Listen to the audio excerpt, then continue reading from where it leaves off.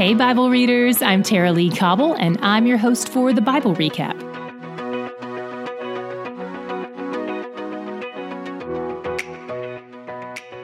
Today we meet our 12th and final judge, Samson.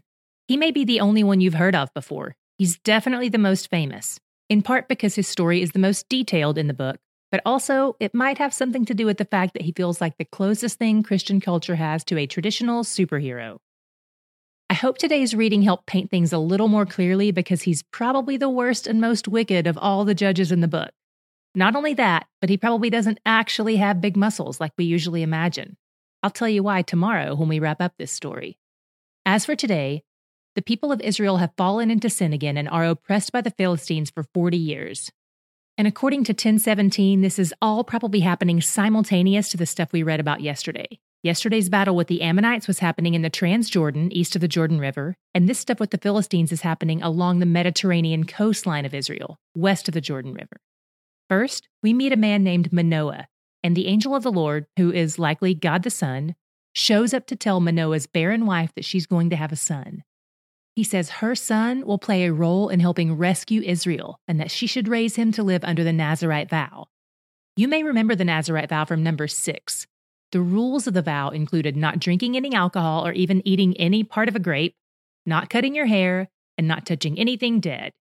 If you recall, the Nazirite rules were an even more ramped-up version of some of the rules for the Levites. Most people took this vow temporarily and voluntarily, but Samson was assigned this role, and his assignment was lifelong. And God even said it doesn't start when he's born, it starts when he's in the womb. So Manoah's wife has to follow the Nazirite vow during her pregnancy, as if giving up coffee isn't hard enough on its own. It seems like Manoah and his wife really believed this prophecy. They're earnest about it. They beg God for instructions and advice from the angel of the Lord. And when they're referencing the prophecy, they say when this happens, not if this happens. They offer a burnt offering to God and worship him, the one who works wonders, as the text calls him. After Samson is born, God the Spirit begins to send him promptings about his calling at some undetermined age.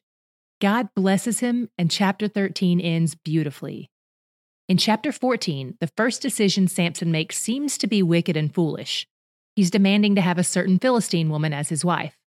But the text is clear that underneath this demand is a plan Samson is working out and that it was set in motion by God. Samson is a secretive man who operates fairly independently of everyone else. So what his parents don't know is that he's secretly making an inroad to overthrow Israel's oppressors, the Philistines. Another secret he keeps is that he killed a lion with his bare hands with the help of God the Spirit. I used to think he didn't tell anyone because he was just being humble, but there's no evidence of humility elsewhere. My guess is that he kept it a secret because, as a Nazirite, this would have almost certainly been a sin. He wasn't allowed to touch dead bodies. Though to be fair, some people think that rule only applied to dead human bodies, but if it did apply to all dead things, and I'm inclined to think it did, then not only did he touch the dead lion when he killed it, but he also touched it a few days later when he scooped honey out of its carcass. This is where we're starting to see outright that Samson makes a lot of foolish decisions. He's prideful and entitled, driven by lust and impulsive desires, and he also seems to break every single rule of his Nazirite vow. His pride begins to rear its head at his wedding feast, which, by the way, almost certainly involved lots of alcohol that he wasn't supposed to drink, but most likely did. He taunts 30 Philistines with a riddle, which he made up based on his likely sinful encounter with the lion, and when they can't solve it, they coerce his wife into getting the answer from him. This is where we see his first sign of weakness: women. When the guys tell him the answer to his riddle, he's furious and embarrassed. Not only did he lose the bet, but he was betrayed by his new wife during his own wedding feast. So he decides to kill them and take all their clothes, which certainly involves touching their dead bodies. One of the strangest parts of today's text is that it says God the Spirit equips him for this task. But while he's away slaughtering the Philistines, his father-in-law gives his brand new bride to his best man. Later, when Samson returns and tries to consummate the marriage, her dad tells him the bad news, but offers him the consolation prize of marrying her sister instead. So Samson does what any of us would do in that situation. He catches 300 foxes, ties their tails together and lights them on fire, then sends them into a field to burn all the crops. We've all been there, right? No, this is bonkers. But he probably chose this option because it was the one way to get back at them while remaining innocent in regard to his Nazirite vow against touching dead things. He was clever, I'll give him that. The Philistines get their revenge on him by burning his wife and father-in-law to death. So Samson either kills more Philistines or beats them up in retaliation. The text isn't really clear here. The back and forth between Samson and the Philistines continue when they attack the tribe of Judah. Judah decides to capture Samson, their own judge, and turn him over to the Philistines as a bribe. Judah, you're better than that.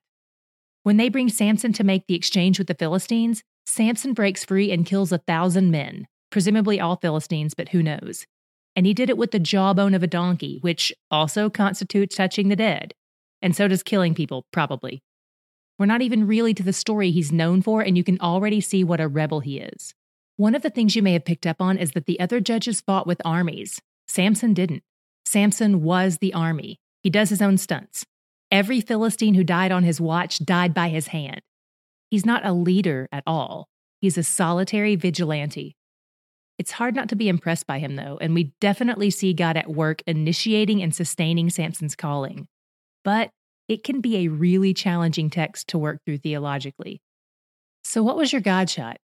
The thing that stood out to me like a flashing neon sign was the way God empowers sinful people with wicked motives to accomplish his righteous plan. He was using Samson's pride and rage to defeat Israel's enemy in a time when they were oppressed. For lack of a better term, Samson was the lesser of two evils.